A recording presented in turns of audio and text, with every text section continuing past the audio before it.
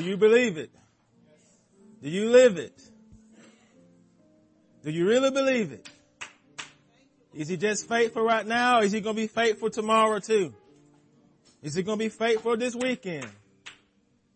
Yes, he is faithful. But do we believe it in our hearts? Good morning again, saints. If you have your Bible, please open them to Genesis chapter 3. Genesis chapter 3. We will be looking at verses 1 through 7. Genesis chapter 3, verses 1 through 7. In the process of learning about the life of the late Henry Nouwen, he was a Dutch priest, author, professor, theologian, and pastor who touched many lives through his books.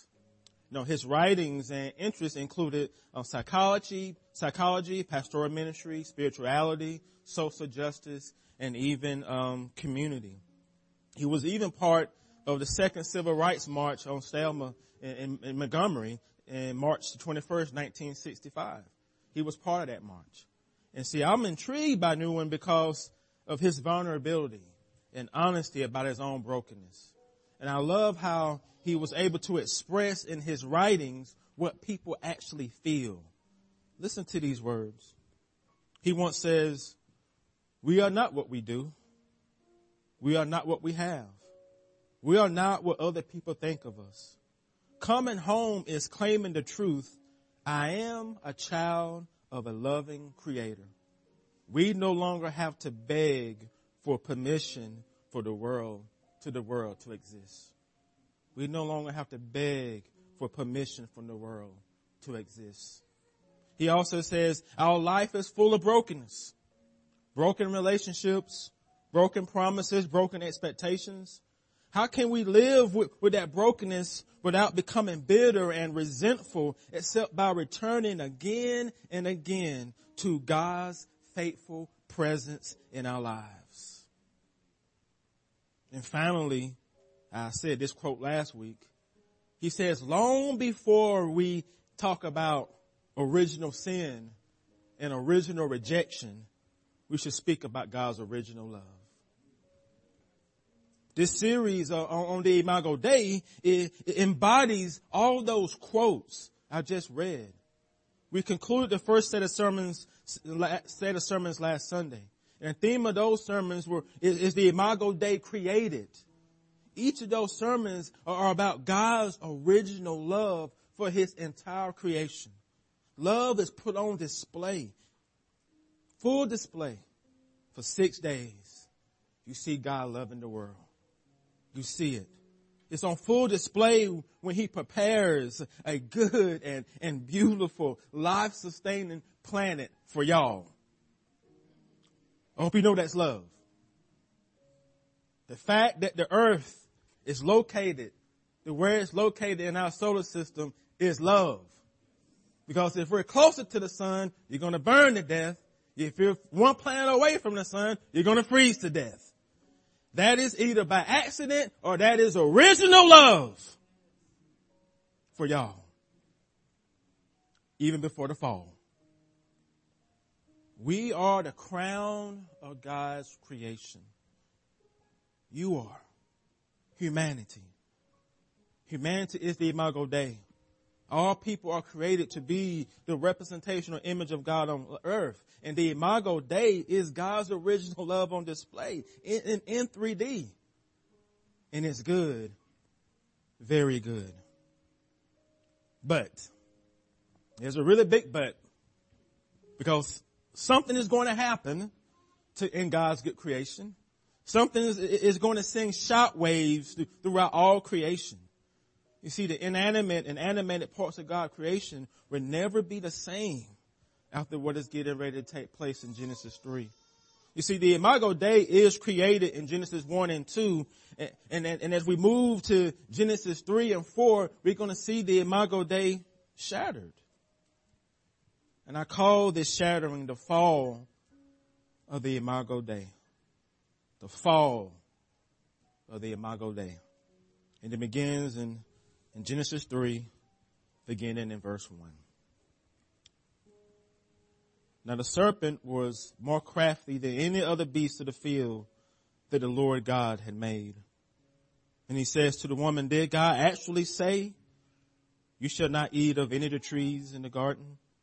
And the woman said to the serpent, we may eat of the fruit of the trees in the garden, but God said, you shall not eat of the fruit of the tree that is in the middle of the garden.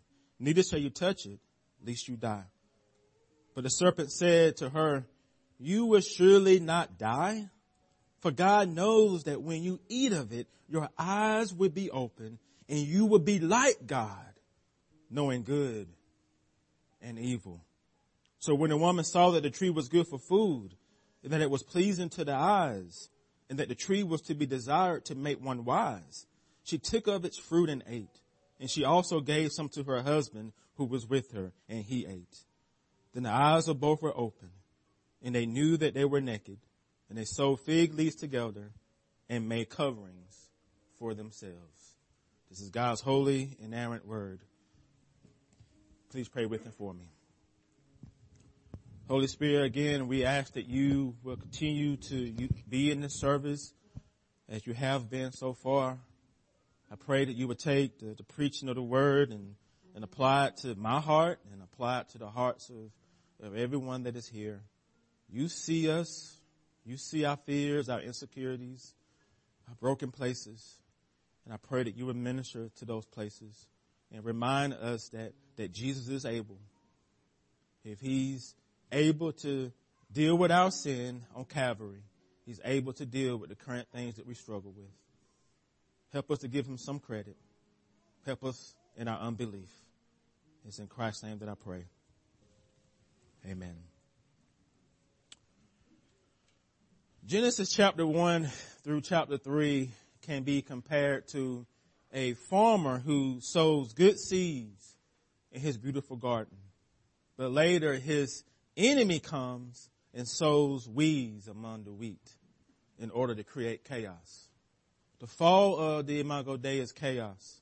It's the shattering of the image of God in humanity. And it begins with an innocent, harmless encounter between an image bearer and the beast of the field. The fall starts with what seems to just be a casual conversation in the Garden of Eden. It starts with the introduction of an animated being the Lord God created with a specific set of skills and natural gifts. Look at verse 1 with me. It says, now the serpent was more crafty than any of the beasts of the field that the Lord God had made. Now don't bypass those introductory words. They're filled with so much truth that needs to be unpacked. First, the serpent is created by the Lord God on the sixth day of creation. I hope you know that. It's a natural creature of God. It's a natural part of his good creation. And one scholar says the serpent is not a mystical monster that invades the garden, but a creature which belongs anywhere and everywhere in God's good creation. Second, the serpent is named by Adam in Genesis 2:20, which highlights humanity's stewardship over the animal kingdom. The verse says the man named all the livestock and to the birds and to the beasts of the fields. He named them all, including the serpent. And third, the Lord God creates the serpent with a specific set of skills and qualities. It's described as being more crafty than any of the beasts of the field the Lord God had made. The serpent is created more crafty. He doesn't become more crafty. The serpent itself and even its craftiness are both good. But do you believe it? The Hebrew term that's translated crafty can be used both positively and negatively. The term means to be clever, cunning, subtle, smart-witted, or perceptive. See, the serpent's craftiness is emphasized here because Satan is going to take control of the serpent and use its natural gifts negatively. Okay? Satan is going to use its natural gifts negatively. Such a scheme isn't beyond him. Theologian John Calvin says, Satan perverts for his own deceitful purposes the gift which has been divinely imparted to the serpent. That's an amen statement. Satan is planning to sow weeds in God's garden in order to bring ruin and chaos. And that's what he does, because that's who he is. The Message Bible says in Revelation 12:9 that the great dragon, the ancient serpent, the one called devil, Satan, the one who led the world astray. And 2 Corinthians 11:14 says, for even Satan disguises himself as an angel of light. He is subtle. He is clever in his schemes. In Genesis 1 and 2,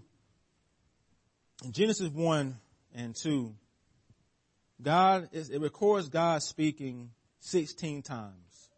Phrases like God said, God blessed, God named, God called, God command are both used.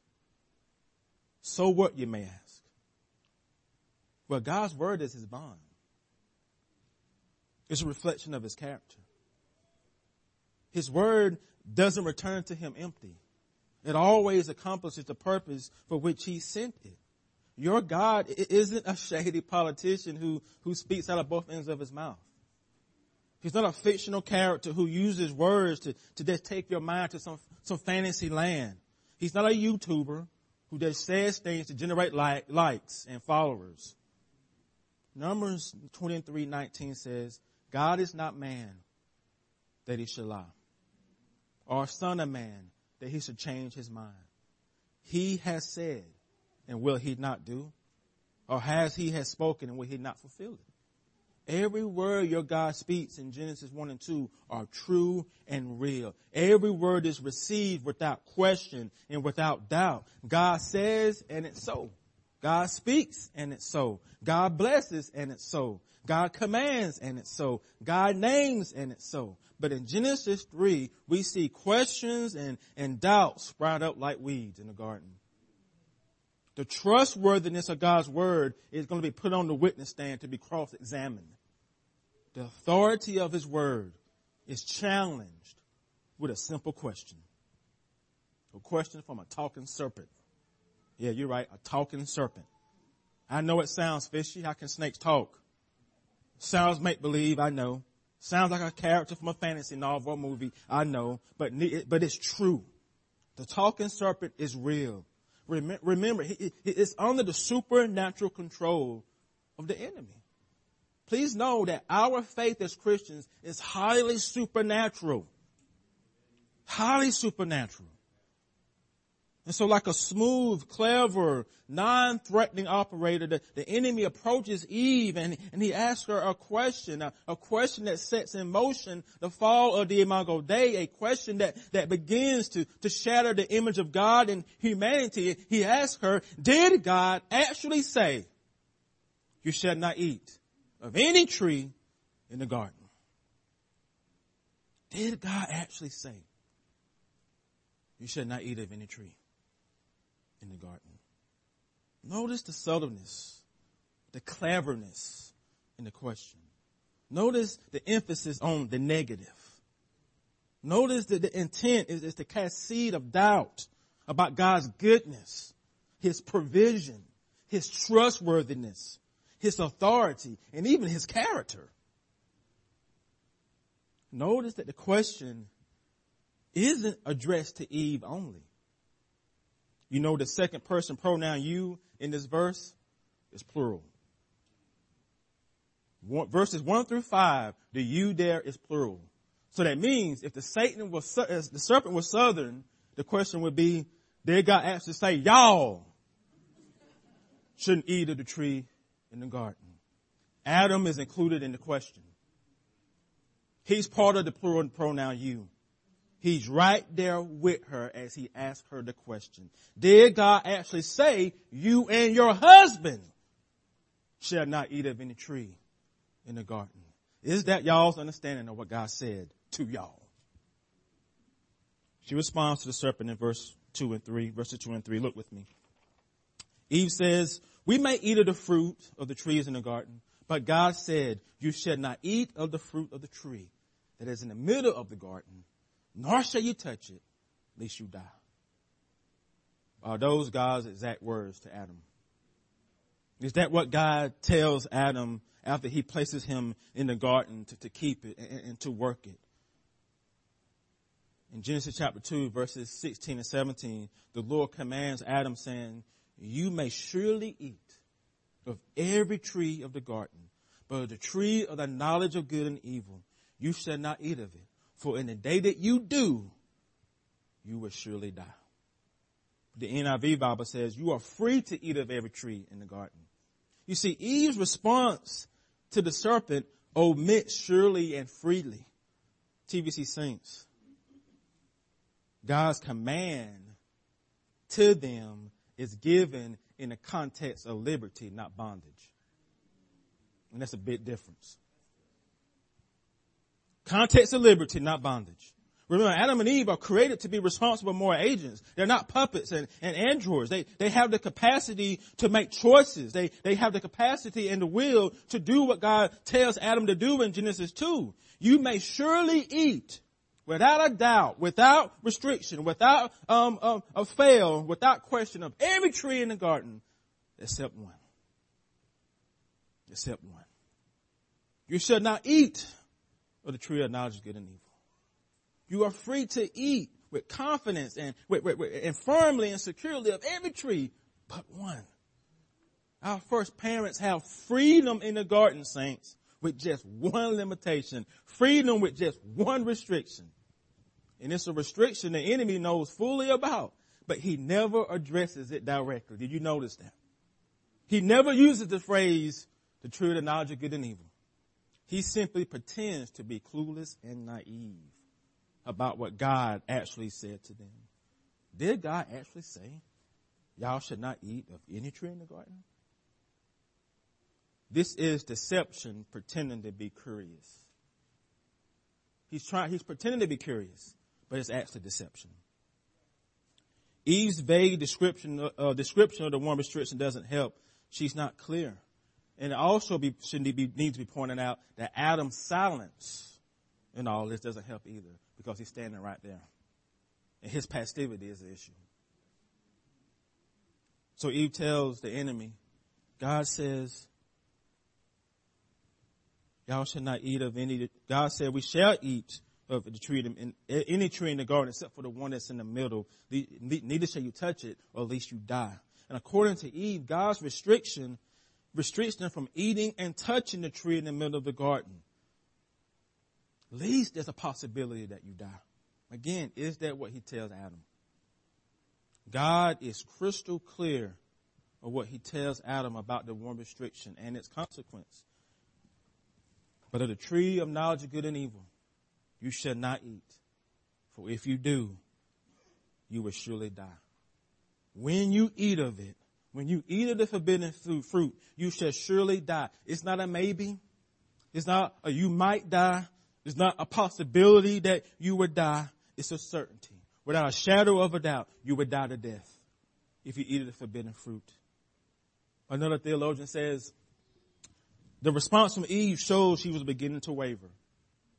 And the enemy sees it. The seed is planted, saints.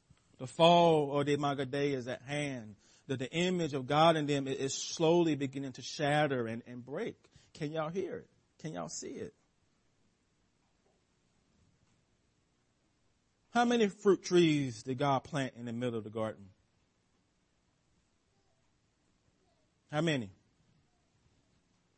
He plants 2 trees in the middle of the garden. Listen to these words in Genesis 2, 8 and 9.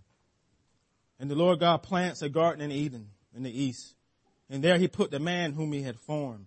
And out of the ground the Lord God made spring up every tree that is pleasant to the sight and good for food.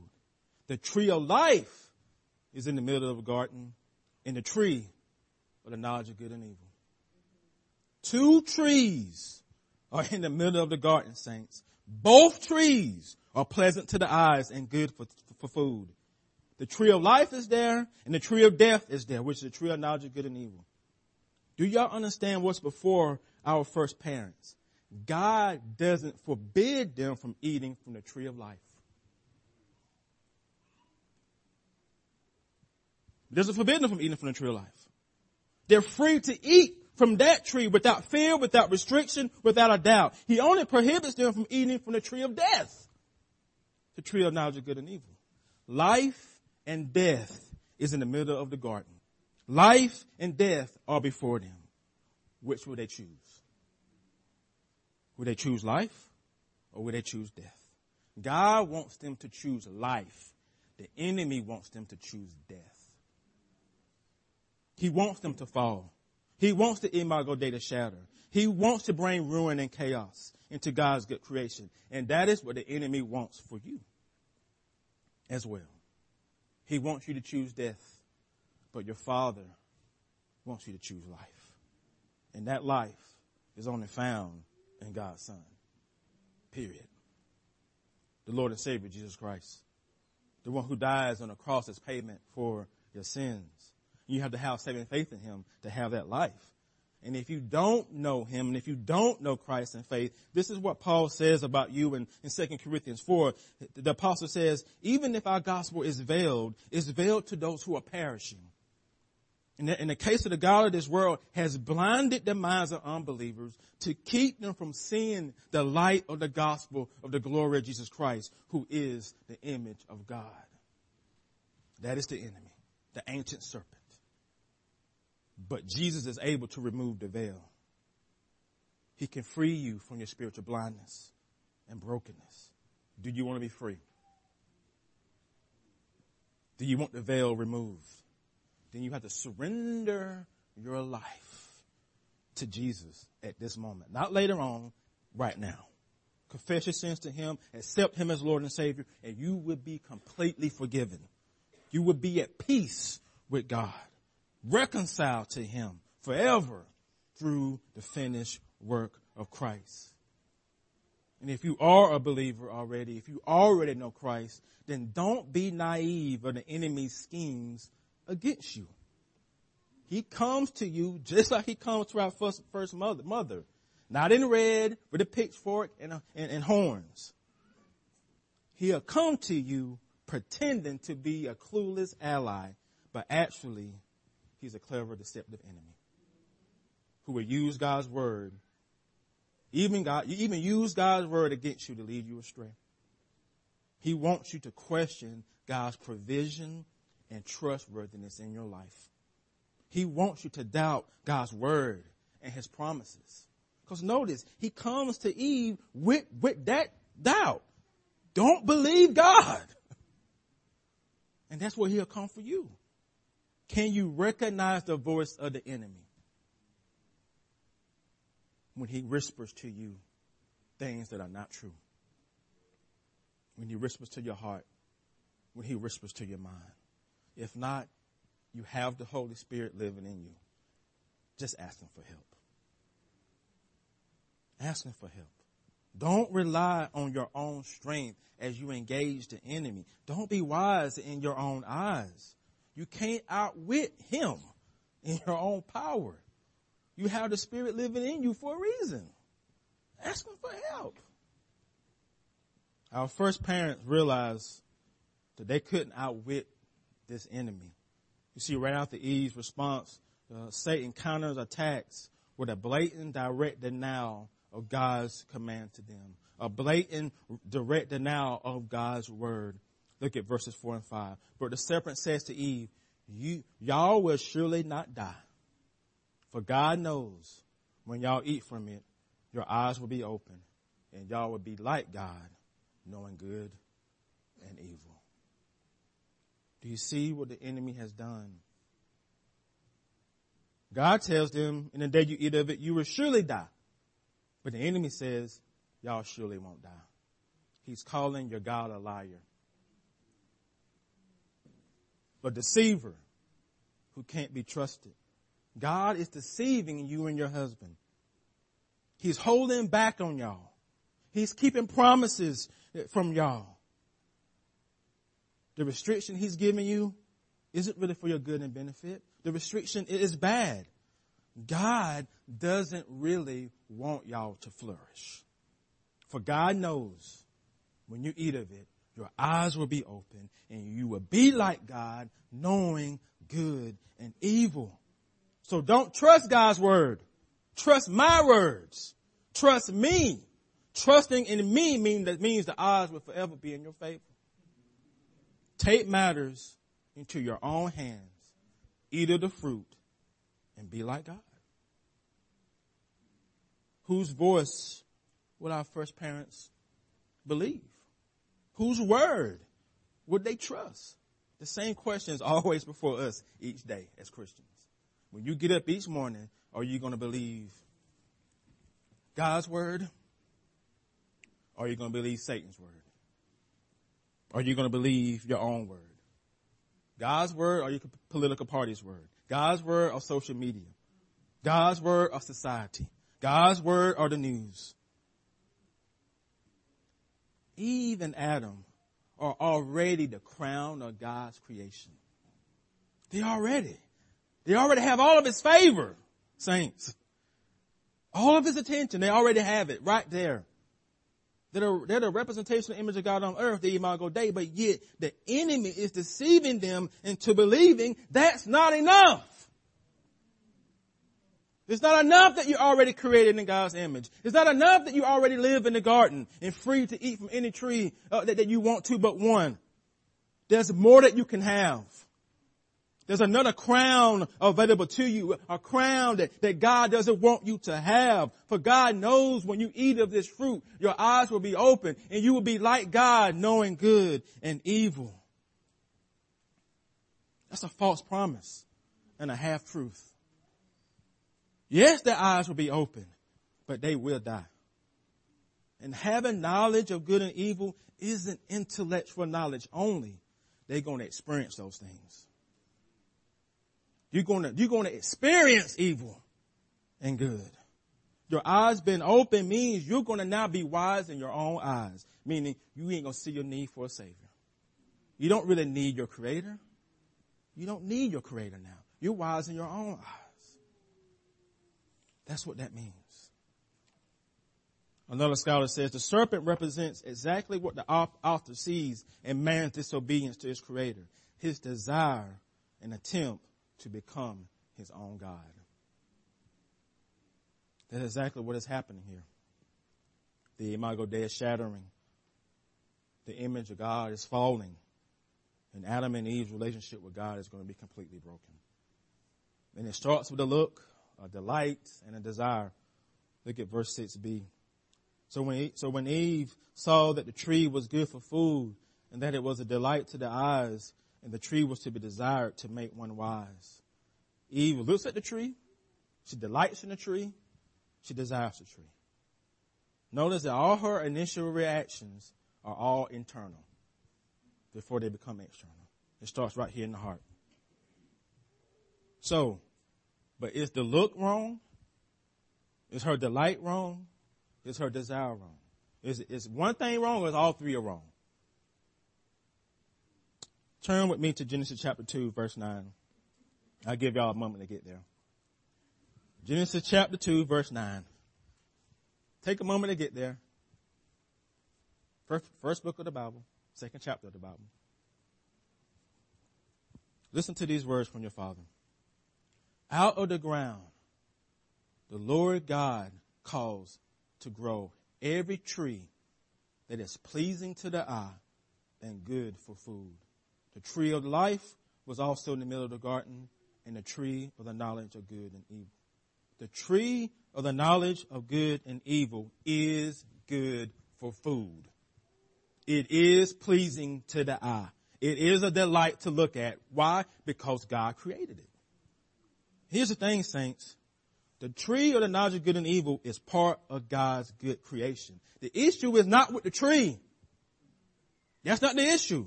The issue is, will our first parents trust God more than they would trust the enemy?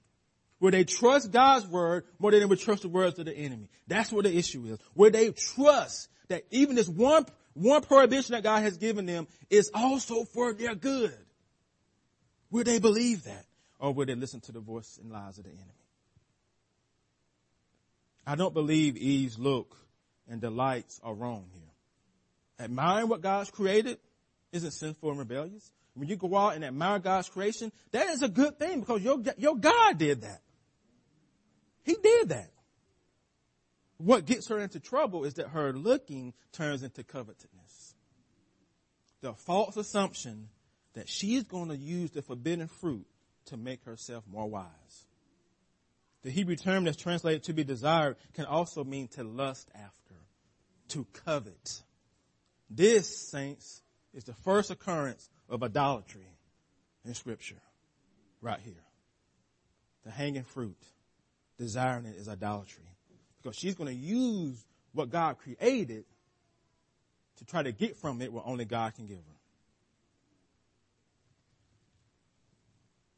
So our first parents, being left to the freedom of their own will, decides to eat from the forbidden fruit. And as a result, they experience goodness. They experience evil. They felt the consequence of their rebellion. Look at verses 6 and 7. So when the woman saw that the tree was good for food, and that it was a delight to the eyes, that the tree was to be desired to make one wise, she took of its fruit and ate. She also gave some to her husband who was with her, and he ate. And then their eyes of both were opened, and they knew that they were naked. And they sewed fig leaves together and made coverings for themselves. Do you remember how chapter 2 ends? How does chapter 2 end? What does it say about our first parents? Yes, they were naked and not ashamed. What was the first thing they experienced after their eyes were opened? Shame and nakedness. They didn't get no secret wisdom. They did not become gods. They just became fully aware of their own brokenness. And they felt the brokenness. They felt the guilt. They felt the shame. One commentator says our first parents lost the blessed blindness, the ignorance of innocence, which knows nothing of nakedness. And so now they are in this state of shame and guilt. The image is shattered.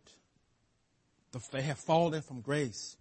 But for us, we know that our first parents' rebellion isn't the end of the story. Right? We know it's not the end of the story. Yes, they messed up. But God's provision is greater than their mess up. It is. So we get the benefit. We live east of Eden, but we still have the benefit of all of God's redemptive revelation that they don't have at that point. So for them, they could have felt hopeless. But because we look at the whole counsel of God, we know how the story ends. Romans 5, in the Message Bible, Romans 5 verses 12 to 16 says, you know the story of how Adam landed us in the dilemma we're in. I love the Message Bible. So nice word pictures. First sin, then death. And no one exempt from neither sin nor death. That sin disturbed relations with God and everything and everyone. But the extent of the disturbance was not clear until God spelled it out in detail to Moses. So death, this huge abyss separating us from God, dominated the landscape from Adam to Moses. Even those who did not sin precisely as Adam did by disobeying a specific command of God still had experienced this termination of life, this separation from God.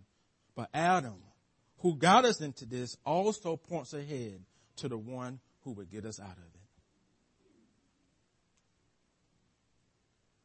Adam, the first Adam, points us to the second Adam.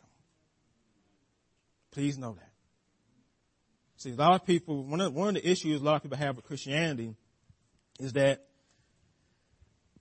how could one man's disobedience make me a sinner? I say because the same guy who did that also provided one man's obedience who makes you righteous. It's the same thing. You say, well, that's not fair. Well, what Jesus did is fair either, but you benefit from that. One man's obedience got us into it. One man's obedience gets us out of it. The Message Bible continues, yet the rescuing gift is not exactly parallel to the death-dealing sin.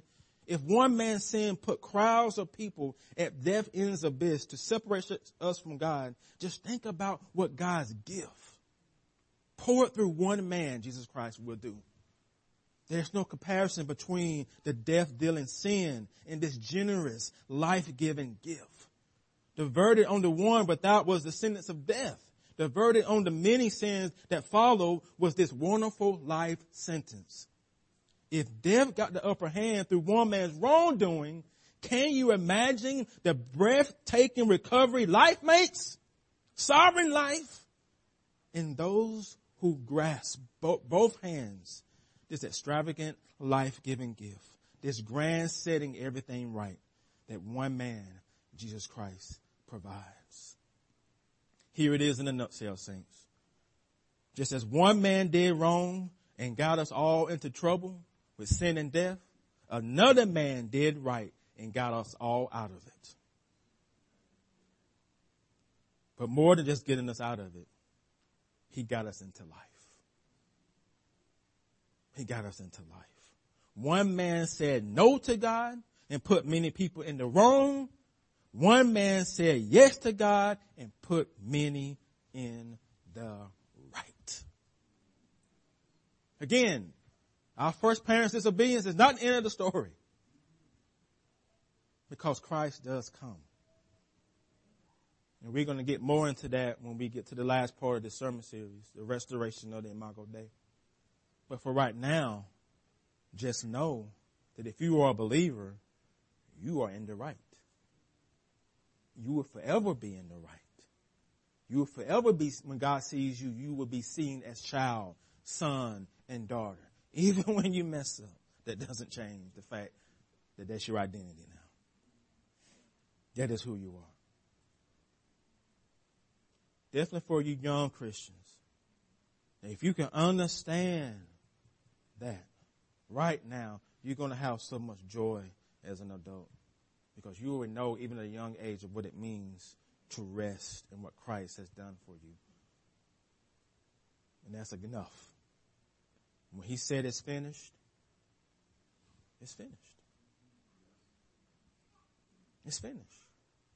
And all we get to do is to rest and live in that union that he has given us. Again, do you want rest? Do you want peace? Do you want true joy? Do you want to be able to relax? Where is your true happy place? You know, one of my happy places is going to the beach. Because I can sit on the beach, watch the sunset, and relax.